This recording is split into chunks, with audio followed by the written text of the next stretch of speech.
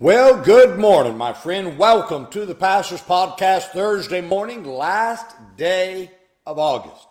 Now, my question to you is this. Did you make August count for Christ? I want you to think about this. Think about how many days you took for vacation, how many days you took off, and then compare that to how much time you went soul winning. And now let me ask you this. Did you make your August count for Christ? Now, we can't change what we did in August, but we can change what we do in September, my friend. And that starts tomorrow. So let's do this. Let's end August outright today, and let's make September count for Christ. Would you do that? Would you say, hey, I want to make this the best September I've ever had in my entire life and do something for God in this month? That would be a great thing, a great goal to achieve as we go into the fall time of the year. Well, today I want to talk about the power of fellowship. In Colossians chapter 3, verses 18 and 19, the scripture says, wives, submit yourselves unto your own husbands. Oh, boy, we don't like that one, do we? As it is fit in the Lord. Husbands, love your wives. Be not bitter against them. Now, a follower's impact on a leader's ability to lead is great. Many followers don't understand their power to make the one they lead a great leader. We often talk about great leaders, but great leaders are great because they have great followers. I think of Brother Hiles, my pastor for many years. Brother Hiles was, in my opinion, probably one of the greatest leaders of our generation. I can't speak before my time, but I know my time. But underneath him was a church that happily followed his leadership. He was not a demanding leadership. He was a great leader, though. He was a great pastor, partly because he had a great people who followed him. Yes, he walked with God. Yes, he was a great man of God. But all of those would have never mattered if the people he pastored didn't follow him. You see, you'll never know the greatness of the person you're following until you choose to be a great follower. Many great leaders are hidden by poor followers. I believe all across the world, there are great pastors that stand behind a pulpit, but the followers are not great followers. Now, there are some great followers in pews and a poor leader. I understand that. It goes both ways. But more than likely, there's many a pastor who's trying to lead and do something great for God, that those that he leads are not being the followers they need to be. Now, Colossians 3, you'll notice that God addresses the follower before he addresses the leader.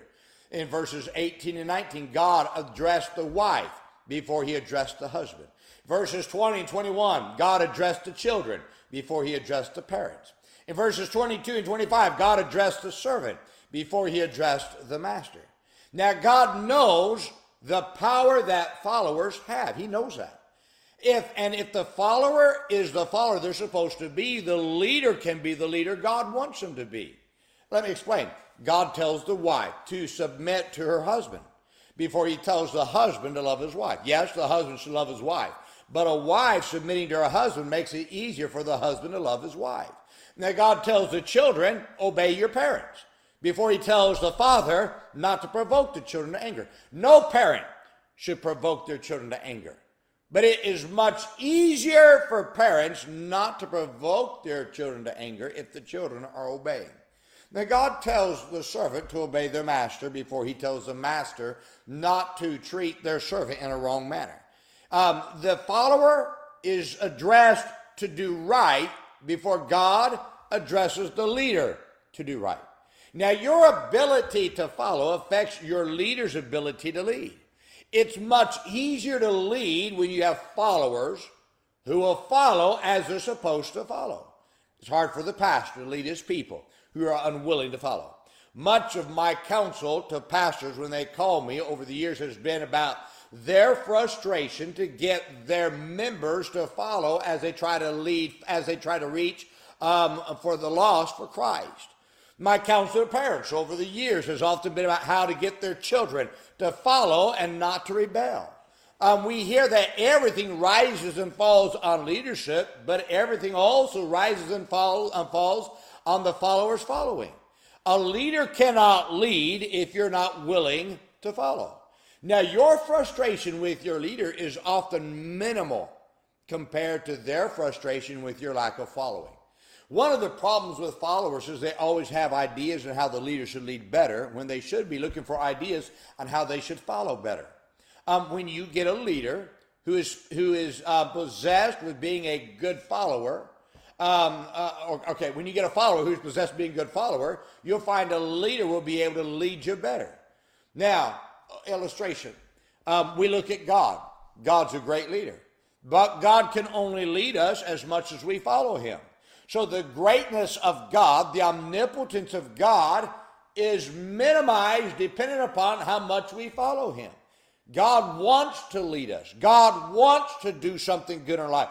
But he can't lead us to where he wants to lead us. God can become the greater leader in this old world if God's people would follow him. Now, if you're frustrated with your leader, do you see your leader not doing what you think they should do? Okay, so let's reverse the roles. Are you following according to how you should follow? Think about this. So you're one follower of the follower of your leader.